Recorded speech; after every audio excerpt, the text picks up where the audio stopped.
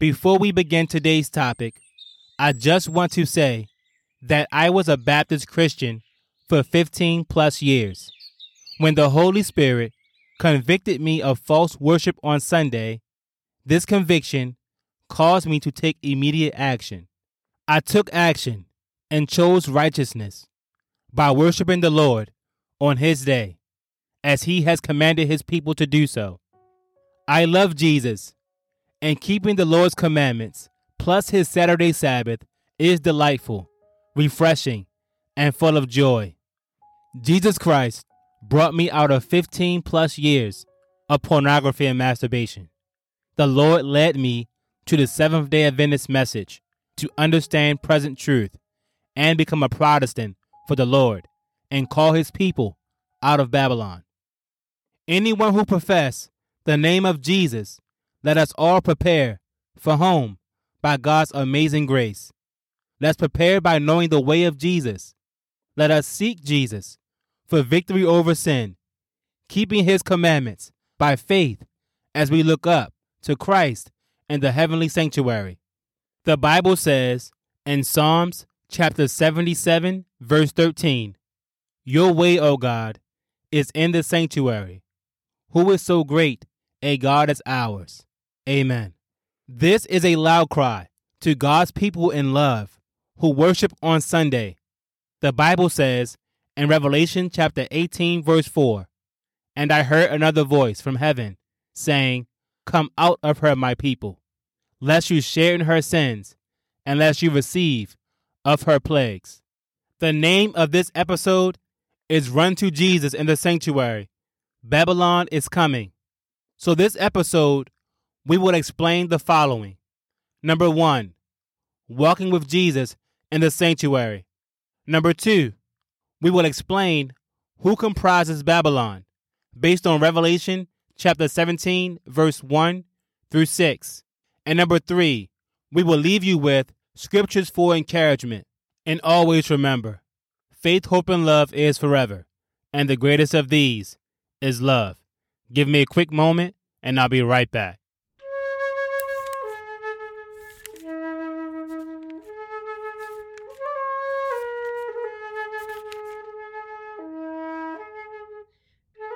Please hold on.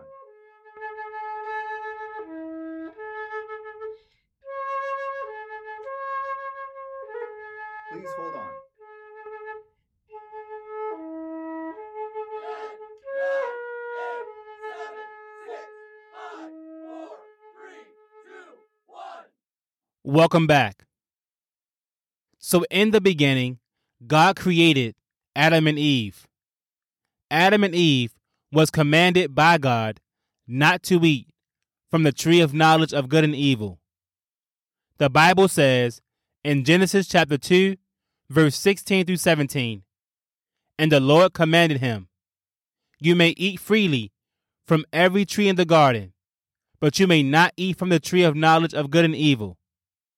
For in the day that you eat of it, you will surely die.'" So question, what does the tree of knowledge of good and evil represent? Number 1, life and death. Deuteronomy chapter 30, verse 19. Number 2, blessing and curse. Deuteronomy chapter 30, verse 19. Number 3, clean and unclean. Isaiah 52, verse 11. And number 4, evil represents sin. Romans chapter 6, verse 23. The Bible teaches in Genesis chapter 3, verse 6, that Adam and Eve accepted the wisdom of Satan. So because our first parents rejected the word of God, they allowed sin, death, and curses into the world by accepting the doctrine of Satan. Yes, when Adam and Eve sinned, they chose Satan as their God. The Bible teaches in John chapter 8, verse 34, anyone who sinned is a slave to sin. So you may say, "Brother Kelly, I'm with you so far, but why Adam and Eve could not just repent and come back to God's side?" Remember, in Genesis chapter 3, verse 7, Adam and Eve clothed themselves in their own righteousness, meaning both of them were guilty. But Adam and Eve repented according to Genesis chapter 3, verse 21, which says, "Also for Adam and his wife, the Lord made tunics of skin and clothed them." God clothed Adam and Eve in his salvation and his righteousness. However, they could not come back to God's side because there must be a change in the heart of man. God forgave Adam and Eve for their sin and gave them the sacrificial system that was passed down to generation unto the death of Jesus on the cross.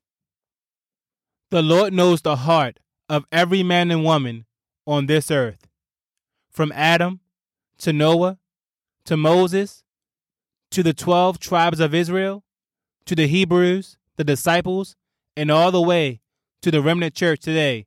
The Lord knows the heart of every man. The Bible says in Exodus chapter 25, verse 8 and verse 9, "And let them make me a sanctuary so that I may dwell among them. And you must make the tabernacle and design its furnishing according to the pattern I will show you." Question: what is the sanctuary or tabernacle? Answer: our bodies is the temple of the Lord. 1 Corinthians chapter 6, verse 19. Question: what separates us from the Lord? Answer: sin separates us from the Lord. Isaiah 59, verse 2. Jesus' death on the cross was God's redemption plan to save you and me from sin. The Bible says in John chapter 3, verse 16, "For God so loved the world that he gave his only begotten Son, so that whoever believes in him shall not perish, but have everlasting life." So is salvation conditional? Yes. So what does redemption mean? It means to purchase or to buy back, according to Psalms chapter 74, verse 2. From the beginning, God's plan to redeem the soul of man was in 3 steps. Number 1, the cross, redeemed by the blood of the Lamb. Number 2, victory over sin, the power of Jesus Christ. And number 3, to bring us home, the power of God.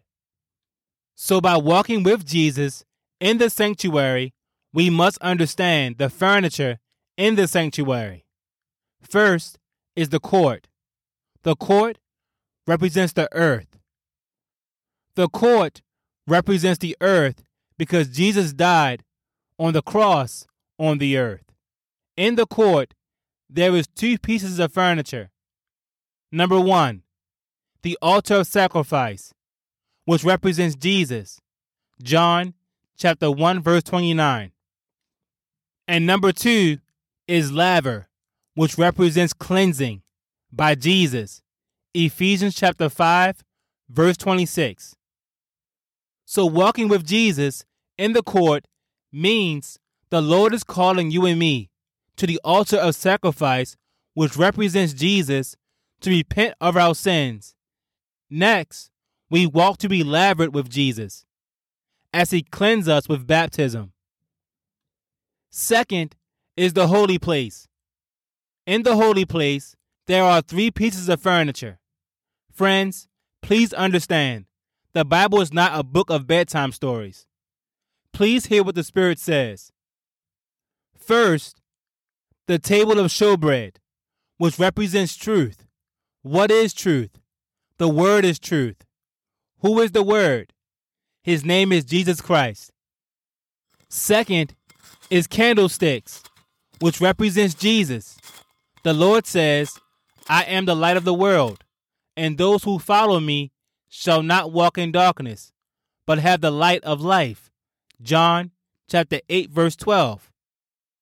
Number 3 is altar of incense. This represents a prayer life. The prayer life and lifestyle of Jesus. Jesus prayed and surrendered himself to his Father daily. Now that we have experienced Jesus in the court, we follow the Lord in the holy place. What does it mean to follow the Lord in the holy place? As we study the Word of God daily, we are eating spiritual bread from heaven, which satisfies our souls. So now that we are full from the Word of God, we will become candlesticks, sharing the light of God's Word to others. And because we have a relationship with God, we lift up prayers of incense daily to our intercessor and faithful high priest, Jesus Christ. As Jesus surrendered to the will of the Father, as Christians, we must surrender our will to Jesus Christ. Amen. And finally is the most holy place. In the most holy place is one piece of furniture, the Ark of the Covenant. Jesus is judge. The Ark of the Covenant is where the Ten Commandments preside. On October 22nd, 1844, Jesus entered the most holy place. As we continue to walk with Jesus in these last days, we will continue to get victory over sin. How can we get victory over sin? By being attached to the vine. The Bible says in John chapter 15, verse 5, I am the vine, and you are the branches. He who abides in me, and I in him, bears much fruit. For without me, you can do nothing. Dear listener, we can get victory over sin, but we must be attached to the vine. We must meet with Jesus in the court. Yes, we must keep the Ten Commandment law if we are attached to the vine. As we are attached to the vine, we must understand we have an enemy. His name is Lucifer, who is now called Satan. Satan is a cunning deceiver. He rebelled against the Lord and was thrown down to earth. A battle between Jesus and Satan is the greatest controversy on this earth. But who was Satan working through? The Bible tells us in many books in the Bible. But we would like to focus on Revelation chapter 17, verse 1 through 6. The Bible says in Revelation chapter 17, verse 1, And here come one of the seven angels which had the seven vials, and talked with me, saying unto me, Come hither, I will show unto thee the judgment of the great whore that sitteth upon many waters. If we read Revelation chapter 17, verse 1, 4, and 5, what gender is given to Babylon? Answer, a woman. What does a woman represent in the Bible? According to Ephesians chapter 5, verse 23, and Jeremiah chapter 6, verse 2, a woman represents a church. So it's clear, based on scripture, that Babylon represents a church entity. Next, upon what is the woman sitting? Answer, she is sitting upon many waters. Revelation chapter 17, verse 15 tells us that waters represents people, multitudes, nations, and tongues. The Bible says in Revelation chapter 17, verse 2, with whom the kings of the earth have committed fornication, and the inhabitants of the earth have been made drunk with the wine of her fornication. What scriptures tell us that wine symbolizes doctrine? Proverbs chapter 31, verse 4 and verse 5, and Luke chapter 5, verse 37 through 38. In Luke chapter 5, verse 37 and 38, new wine is true doctrine, and old wine is false doctrine. The Bible is telling us we cannot mix truth with error. The Bible says in Revelation chapter 17, verse 3, So he carried me away in the spirit into the wilderness, and I saw a woman sit upon a scarlet-colored beast, full of names of blasphemy, having 7 heads and 10 horns. This verse is referring to church and state union. Remember, you can't be a king without a kingdom. A beast is a kingdom, and wherever there is a kingdom, there is a king, according to Daniel chapter 7, verse 17 and 23. So what names are on the beast, according to Revelation chapter 17, verse 3? Answer: blasphemy. What does blasphemy mean? According to John chapter 10, verse 30 and 33, a man who claims to be God on earth and a man who claims the power to forgive sins is blasphemy. What colors are the woman wearing, according to Revelation chapter 17, verse 1? Answer: purple and scarlet. Please note, in verse 4, the Bible teaches the woman is decked with gold and precious stones. Gold and precious stones represents great wealth. How is the church described in Revelation chapter 17, verse 5? Answer: Mystery Babylon the Great, mother of harlots and abominations of the earth. Keep in mind, Revelation chapter 16, verse 6 tells us this church has persecuted the saints of God and is guilty of the blood of the martyrs. Who is Babylon? It is the Roman Catholic Church system, led by the man of sin, the papacy. So here's a quick review of all that we just learned about Babylon. Is the Roman Catholic Church a woman? Yes. Did the Roman Church rise out of a populated area? Yes. Did the whore commit fornication? Yes. Is the Roman Church passing around her wine? Yes, she is. Is the Roman Church united with the kings of the earth? Yes, she is. Does the Pope claim to be God? And does the Pope claim the power to forgive sin? Yes, he does. What does scarlet and purple mean? Catholic bishops wear purple and Catholic cardinals wear red. Does this church claim to be the mother church? Yes. Does the Roman Church claim to be woman and mother? Yes. I encourage you to research an article on Google titled Pope Francis, the Church, like Mary, is woman and mother. And finally, does the Roman Catholic Church sit on 7 hills, according to Revelation chapter 17, verse 9? Yes. Vatican City sits on 7 hills. This is a nail that will open up your eyes that this church is influenced by Satan. But Jesus, by his word, is calling us out of apostasy, which is sin, Sunday keeping, and the Roman Catholic Church system. Please, research on Google what are the 7 hills of Rome.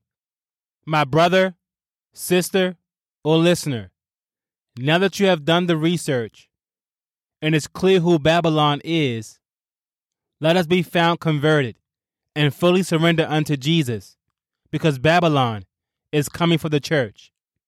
Bible prophecy is being fulfilled. The woman is now riding the dragon. Yes, the Roman Catholic Church is riding world leaders, fulfilling Revelation 17 verse 3. She has given world leaders the vaccine, which leads to the final event, a national Sunday law, which is the mark of the beast. I leave you with Isaiah chapter 43 verse 1, which says, "But now, thus saith the Lord, who created you, O Jacob, and he who formed you, O Israel. Fear not, for I have redeemed you. I have called you by your name. You are mine." I leave you with Psalms chapter 43, verse 4. "Yea, though I walk through the valley of the shadow of death, I shall fear no evil, for you are with me. Your rod and your staff, they comfort me." I leave you with Isaiah chapter 65, verse 24. It shall come to pass that before they call, I will answer, and while they are still speaking, I will hear. Dear listener, right now is the time to be in Gethsemane, praying to the Lord, because as prayer goes up, blessings come down. Until we meet again, God bless.